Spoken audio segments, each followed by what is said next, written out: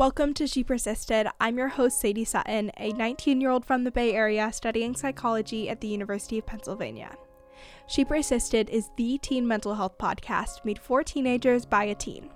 In each episode, I'll bring you authentic, accessible, and relatable conversations about every aspect of mental wellness. You can expect evidence-based teen-approved resources, coping skills, including lots of DBT, insights, and education in each piece of content you consume. She Persisted offers you a safe space to feel validated and understood in your struggle while encouraging you to take ownership of your journey and build your life worth living. So let's dive in. This week on She Persisted, moving into the skill that you can use to improve your self-respect. Especially if you feel invalidated or not seen in relationships, this is a skill that's really, really helpful. So if you are someone who leaves conversations being like, I compromised so much and I didn't agree with how that turned out and I should have said X, Y, and Z, people pleasers, imposter syndrome, sufferers, is that even like a phrase? This one is for you. Hello, and welcome back to She Persisted. This is the fourth time I've started this episode.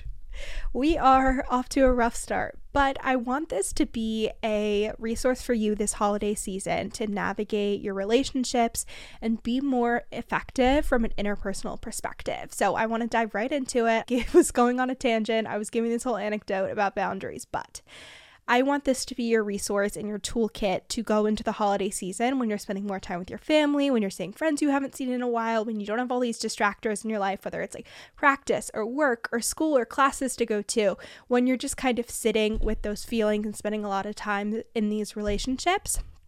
I'm hoping these skills will be helpful to navigate that. So in DBT, and if this is your first episode you've ever listened to of She Persisted, DBT stands for Dialectical Behavioral Therapy.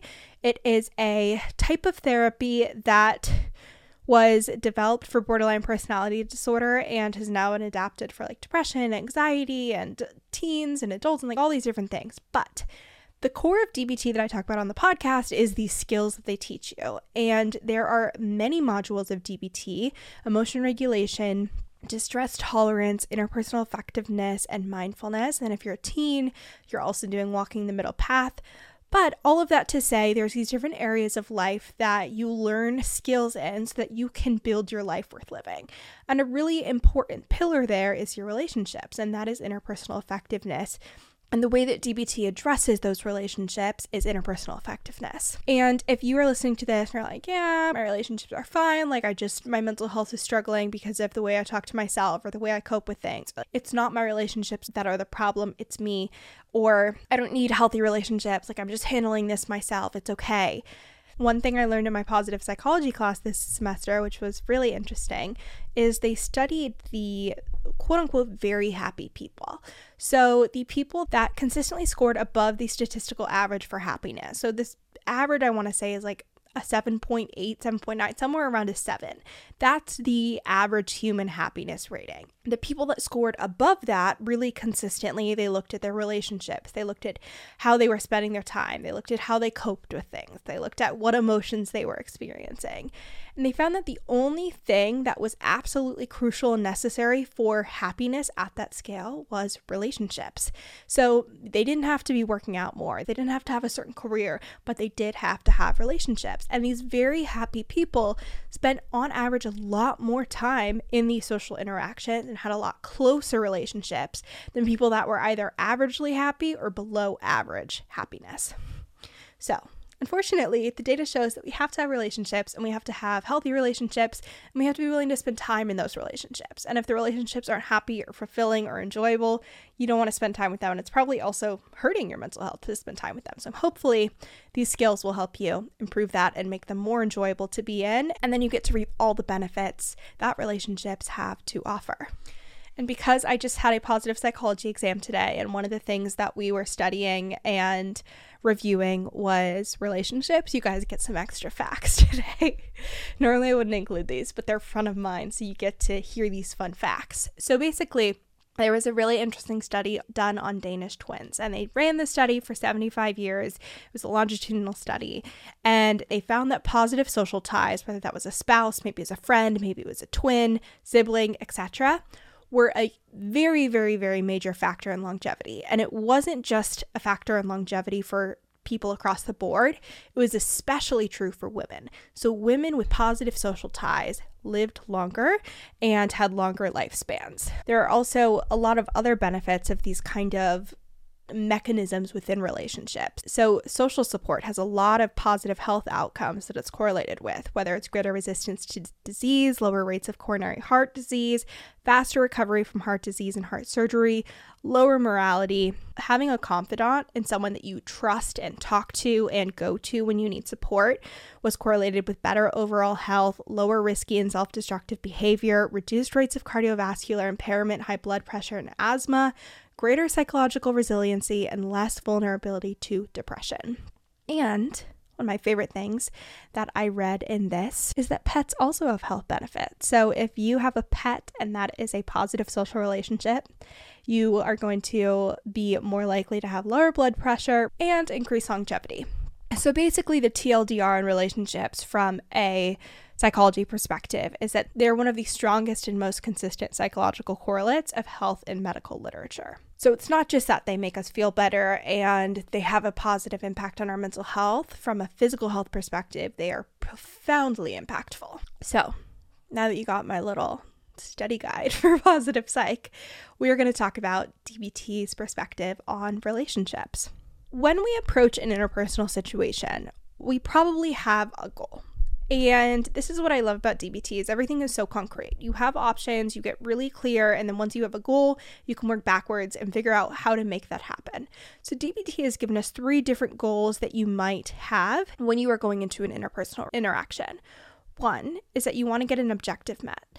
2, you want to keep or improve the relationship. Or 3, you want to keep or improve your self-respect. So if your goal is getting your objective met, you might be obtaining legitimate rights. You might be getting another person to do something that you want them to do. Maybe you are saying no or setting a boundary. Maybe you're resolving conflict. Maybe you're getting your opinion validated and getting someone to take you seriously. So like with this, maybe you're asking a parent for a privilege. Maybe you're asking for an extension on test. All of those are examples of when you would be getting your objective met. So if that is your goal, you want to ask yourself 2 questions. 1 is, what specific results or changes do I want from this interaction? And 2, what do I have to do to get the results? What will work and what will be effective? So we're going to get into that a lot, and we're going to give you specific goals to get your objective met. But again, we're at 30,000 feet right now with just general goals and clarifying what those are. So if your goal is relationship effectiveness, so keeping or improving the relationship, that means acting in a way that the other person keeps liking and respecting you, balancing your immediate goals with the good of the long-term relationship, and maintaining the relationships that matter to you. So if that is the bucket you are falling into, you want to ask yourself 2 questions. 1, how do I want the other person to feel about me after the interaction is over, whether or not I get the results or change that I want? Because again, if that's your goal, you kind of let go of getting that objective met. And 2, what do I have to do to get or keep this relationship? And then if your goal is self-respect, that means you are respecting your own values and beliefs. You are acting in a way that makes you feel moral, acting in a way that makes you feel capable and effective. And the questions to ask yourself is, how do I want to feel about myself after the interaction is over, whether or not you get the results or changes you want? And what do I have to do to feel that way about myself? What will work and what will be effective? So we know what our goals are. Now let's talk about what gets in the way of meeting those goals. The first thing that might get in the way is that you don't have the interpersonal skills you need. So hopefully this episode will help remedy that. But if you don't know how to ask for something, if you don't know how to set a boundary, if you don't know how to validate someone and help them feel seen and heard, you're not going to be able to meet your goals of either having something change in the relationship or having someone see you more positively. Second, you don't know what you want. So you have the skills, but you can't decide what you want from the other person. You can't figure out how to balance your needs versus the other person's needs. So maybe you're asking too much, or you're not asking for anything at all, or maybe you're saying no to everything versus giving into everything. So again, if we're not clear on those initial objectives, we can't balance all at the same time. So we have to decide what we want from that interaction to be able to get the result that we want. Third, your emotions are getting in the way. So you have the skills, but your emotions, whether it's anger, pride, contempt, fear, shame, guilt, or another emotion, control what you do. Fourth, you forget your long-term goals for short-term goals. So you put your immediate urges and wants ahead of your long-term goals, and the future vanishes from your mind. So maybe in the short term, you want to say something rude and like talk back and be like, you're wrong, you don't know what you're talking about, why did you do this, blah, blah, blah, blah. And long-term, that hurts the relationship. And maybe long-term, you want the other person to respect you more. You want to have a more balanced relationship. Or I think a good example of this is with parents. If your long-term goal is to get them to say yes to something, and the first conversation you have about that thing goes really terribly. So there's that short-term urge to talk back and say what you want to say because you're angry, but then long-term you're not able to get that objective met and get them to say yes to that thing because it damages the relationship and they're like, that was so rude, go to your room, no, you can't do that thing. Fifth, other people are getting in your way. So you have the skills, but people get in your way. They are more powerful than you. They may be threatened or may not like you if you get what you want, and other people may not know what you want unless you sacrifice your self-respect at least a little. And lastly, your thoughts and beliefs are getting in the way. So worrying about the negative consequences if you ask for what you want or say no to someone's request get in the way of acting effectively. This is like where people pleasing comes out for sure, and believing that you don't deserve what you want is getting in the way. So imposter syndrome or believing that others don't deserve what they want make you ineffective. So someone asks for something and you just like don't think they deserve it, so then you're rude or saying no, etc. So now that we talked about clarifying your goals in relationship settings and what gets in the way of meeting those goals, we're going to address one of those potential factors, which is your skills. So we're going to learn 4 skills today. We're going to learn a skill for getting your objective met, maintaining and improving your self-respect, maintaining and improving the relationship, and then a DBT adjacent skill that is also helpful in like maintaining and improving relationships. So the first skill is called Dear Man. It is an acronym that stands for describe, express, assert, reinforce, stay mindful, appear confident, and negotiate. So this is the skill that you use when you want to get an objective met. And I love this skill. My parents love this skill. Anytime I ask anything ever, they're like, can you do Dear Man? Was that a Dear Man? Please, can you do Dear Man? They love it because it makes things so effective. It makes things so straightforward. It allows you to be really intentional with what your ask is and what you want out of the situation. And it feels good on the receiving end as well. I definitely recommend using this with teachers. Maybe it's a boss, maybe it's a professional email you're sending. If you structure your requests in this way, it just is so incredibly effective. So getting into the skill. First, we describe the situation. So we lay out the facts of the situation. We don't put any judgments in. And to give you an example to kind of flesh out the skill, we're going to do the example of asking your parents if you can go to therapy. I get this question all the time. I think it's one of the most common things that teens want to know and struggle with.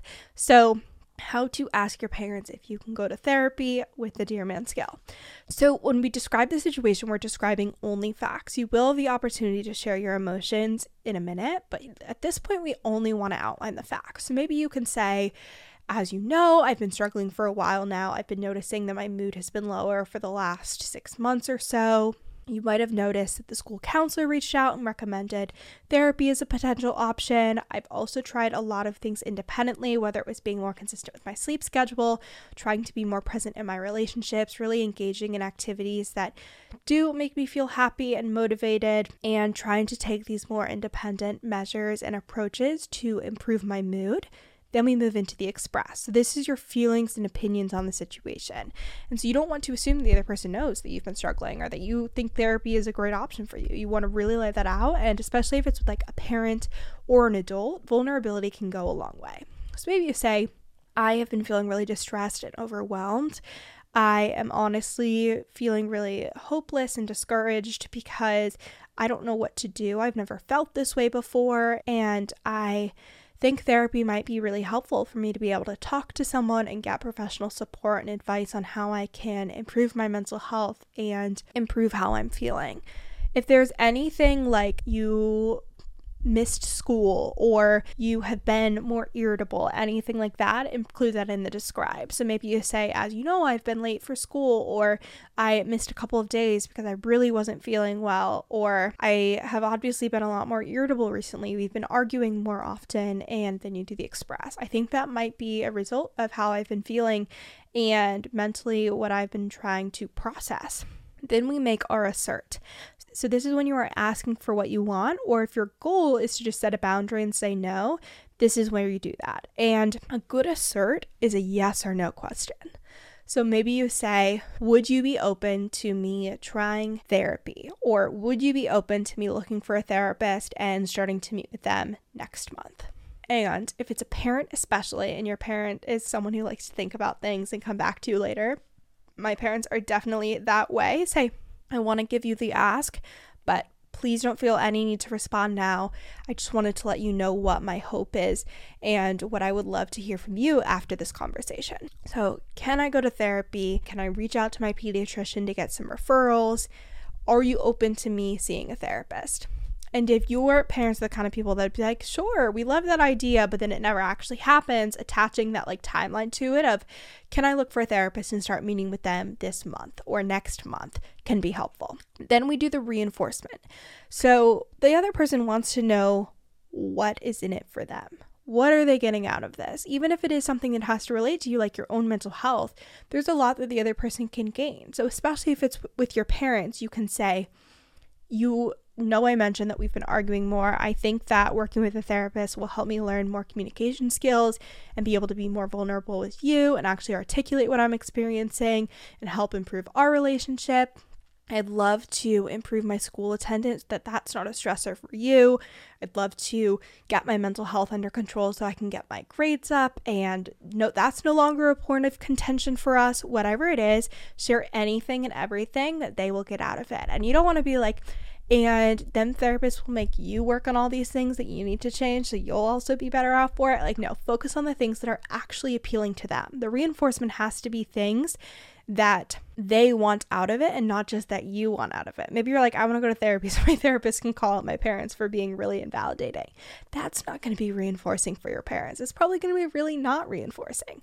So again, frame it as what they would find to be rewarding. Then we want to stay mindful. So we are focusing on the goal. We are staying in the moment during this conversation. We're not on our phone. We're not looking somewhere else, going through a different conversation in our head.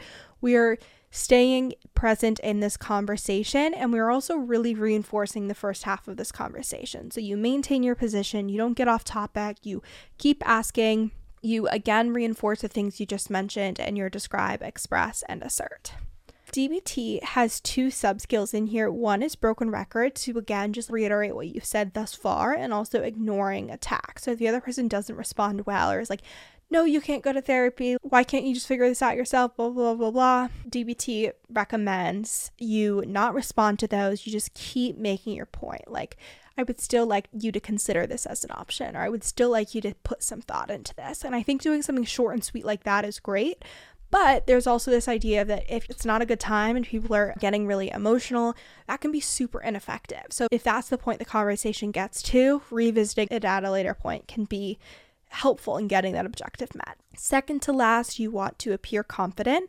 So you want to be effective. You want to come to the conversation prepared, make eye contact, use a confident voice, and again, stick to these things you've prepared. And you can also write it out. I love writing out a Dear Man, being like, these are the facts. Here are my emotions. Here's what I'm asking. And especially if it's a parent, they're going to be really impressed if you put that much thought and preparation into this request and went into the conversation with all that prepared. And lastly, you negotiate. This might be in this initial conversation. It might be when they come back to you later and give you a response, but you have to be willing to give to get and reduce your request so that you can get something out of the situation. So maybe your parents are like, we would potentially be open to therapy, but only if it's covered by the insurance, or we'd be open to therapy, but only once every 2 weeks, or sure, but you have to do the work to find the therapist. So you can either present negotiating items, like you can say, I'd be willing to do this work. I'd be willing to take this stress out of the situation for you. Or you can give them the opportunity to bring up those negotiates and meet in the middle. So that is the Dear Man skill. It's incredible. If you guys want to send me a DM on Instagram, I can post a couple of examples if you guys want me to walk through them of how to write a Dear Man. But again, writing it out, putting it as facts, emotions, your ask, and what's in it for the other person, so helpful. And it can be really long. It could be a multi-part conversation, or it can be a paragraph. And you're just like, here's what happened. Here's how I feel. Yes or no. What's your answer? And here's what I hope you can benefit from. So moving into the skill that you can use to improve your self-respect, especially if you feel invalidated or not seen in relationships, this is a skill that's really, really helpful.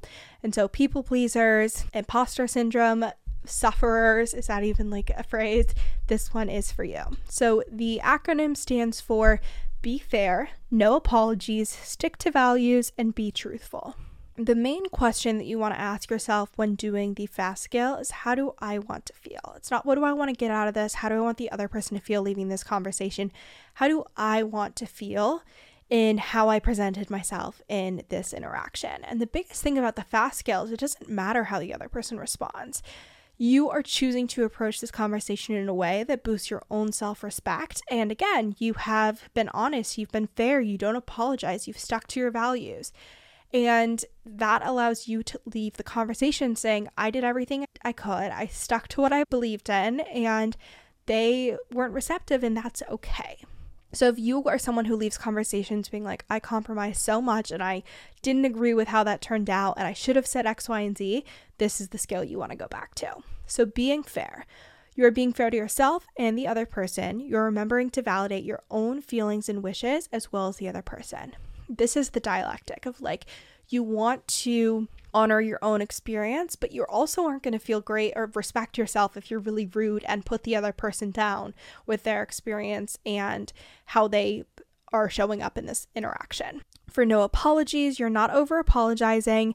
You are not apologizing for making the request. You're not like, I'm so sorry to ask, or I'm so sorry to be an inconvenience, but do you have time for us to have this conversation?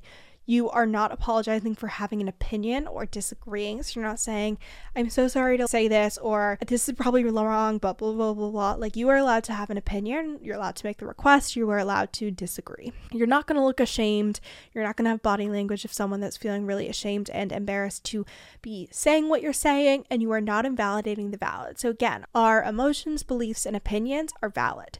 Those get validated. We create space for them. We acknowledge them. We don't get mad at them. We don't judge them. We don't have to agree with them, especially if they're someone else's, but we don't push them down and suppress them and judge them. So make sure to validate whatever emotions and beliefs and opinions are coming up for you in this conversation. Then you are sticking to your values. You're not selling out your integrity for reasons that aren't super important. You are being clear on what you believe is moral or valued and sticking to your guns. So again, you go into the conversation knowing what you want, knowing what you believe, and you're going to stick to that. And then being truthful. We're not lying. We're not acting helpless when we're not exaggerating or making up excuses. Again, we want to leave this conversation feeling like we were effective and brought the best version of ourselves. So that means being fair, not apologizing, sticking to our values, and being truthful. So that's the FAST skill. And the second to last skill I'm going to give you is the GIVE skill. And this kind of completes our DBT phrase, Dear Man, Give Fast, is what they tell you to remember these. But the GIVE skill is for keeping your relationship. So you are being gentle, acting interested, validating, and using an easy manner. So when we're being gentle, we are being nice and respectful. We are not giving any verbal or physical attacks. We're not making any threats. We are not judging. And those can be things like moralizing, like if you were a good person, you would do this, or you should, or you shouldn't. We're not adding any blame in this conversation. No sneering, no eye rolling, smirking, like any of those things that from a body language perspective are rude and disrespectful. We are avoiding those. For acting interested, we are listening and appearing interested in the other person. We are making sure that we are paying attention to their point of view, facing the person, giving them body language that shows that we're listening, and giving them our full attention, not interrupting, and being sensitive to the person's wish to discuss this at a later time if they say that. So be patient, and that's a really huge one to allow the other person to feel respected and heard in the relationship. Validating. We are validating with words and action, showing that we understand the other person's feelings and thoughts about the situation. We can see things from their point of view. And so you can say things like, I realize this is really hard for you, and blah, blah, blah, blah. I see that you're busy, and blah, blah, blah, blah. So you are creating space for their emotional experience or the beliefs or opinions that they hold. And you can also share your perspective. And then easy manner, you're just using a little humor, you're smiling, you're keeping things lighthearted, and you are, again, bringing your best version of yourself to the conversation. Okay, this is the DBT adjacent skill I mentioned. It's a skill in the DBT for Adolescents handbook, which is by Jill H. Rathis and Alec L. Miller. You've 100% seen it if you've done DBT as a teen. But this is one of those skills that, again, if you did DBT as a teen, you're like, oh, of course I've heard of that. And if you are an adult who's done DBT, you're like, I have no idea what you're talking about. So this is a skill that you can do to make peace, reduce conflict, and reduce anger. And so it's kind of, again, one of those skills where you're prioritizing the relationship, you're being more effective, but again, it's like adjacent to the Dear Man Give Fast skills. So you want to ask yourself 2 questions. The first, you are acknowledging that we make interpretations and assumptions about others that really fuel the emotions we experience, and it can make the situation a lot worse. So first, describe what is the situation from a factual perspective. We're like flipping the Dear Man on its head here and doing it before we go into this conversation. And then you ask yourself, how are your interpretations about the other person fueling the emotions you're experiencing? So are you ashamed about a previous interaction with them? Are you angry at them for doing something? Do you feel betrayed based on something they said? How are those interpretations of what they've done really causing you to have a more emotionally charged perspective on them? Now we think about it differently using the THINK acronym. So the first thing we're going to do is we're going to think about it from the other person's perspective or angle. What is their lived experience? Why might they have done that or said that or chosen to act that way in your previous discussion?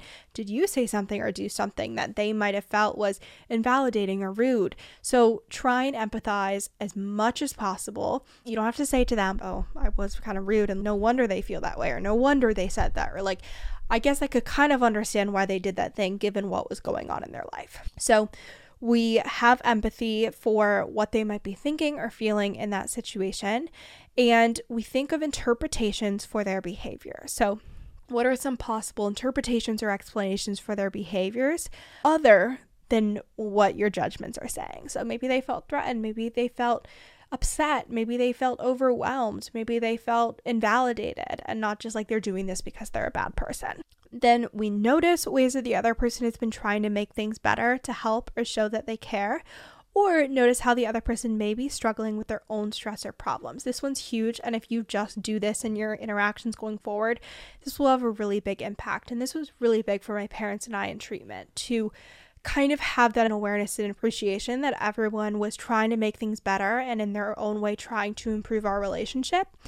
And even if it wasn't the way I would have done it, they were still making those steps. So really try and notice anything. Like, did they hold the door? Did they get you a coffee? Did they smile instead of frown at you? Any of those little things that they've done to try and improve the situation. Or what have they been dealing with internally that might be a vulnerability factor when it comes to your relationship? Are they stressed? Are they overwhelmed? Is someone else also mad at them? Is it finals week? Are they also stressed because you're having a lot of family time? Whatever it is, really think about that when you go into the interaction. And lastly, use kindness. So can you use kindness and be gentle when you approach the other person? And that again goes back to the give skill, validating and having that body language that shows you're interested, being gentle, and having that easy, lighthearted manner. So to give you the TLDR of these skills, when we want to have an objective met, and whether it's saying no, saying yes to something, or asking someone for something, we use the Dear Man scale. We describe, express, assert, and then we reinforce what's in it for them. And with regard to how we approach the conversation, we are mindful, we appear confident, and we negotiate. If you want to maintain your self-respect, you are using the FAST skill. We are being fair, we're not over-apologizing, we're sticking to our values and being truthful. If we want to maintain or improve the relationship, we are using the give skill. So we're being gentle, acting interested, validating, and using an easy manner. And if we have a conflict or if our own emotions are impacting the way we're showing up in the relationship, we use the think scale. And we think about it from the other person's perspective. We have empathy. We understand what interpretations are at play. We notice how the other person has been trying to make the situation better or been struggling themselves, and we use kindness. So I hope those are helpful. I hope you feel more prepared going into your winter break and all your family time and whatever other relationship stress you might have coming up on the horizon. But these skills have been really, really, really helpful with me, especially for my family relationships, and I hope they're helpful for you. If you guys like this episode on interpersonal effectiveness, there's a lot more that we can dive into, whether it is how firmly to set a boundary, exactly how to go about that, being mindful of others, how to end relationships, things like that. So if you guys want more specific skills and ways that you can evaluate those, let me know and we can do another interpersonal effectiveness episode down the road. So with that, I will talk to you guys next week for a really fun interview. Thank you so much for listening. And as always, leave a review. You'll hear my little outro in a second. But thank you guys so much. I really appreciate anyone who stuck around until the end. You guys are the best. And I hope you enjoyed the episode. Thank you so much for listening to this week's episode of She Persisted. If you enjoyed, make sure to share with a friend or family member. It really helps out the podcast. And if you haven't already, leave a review on Apple Podcasts or Spotify. You can also make sure to follow along at She Persisted Podcast on both Instagram and TikTok, and check out all the bonus resources, content, and information on my website, shepersistedpodcast.com. Thanks for supporting, keep persisting, and I'll see you next week.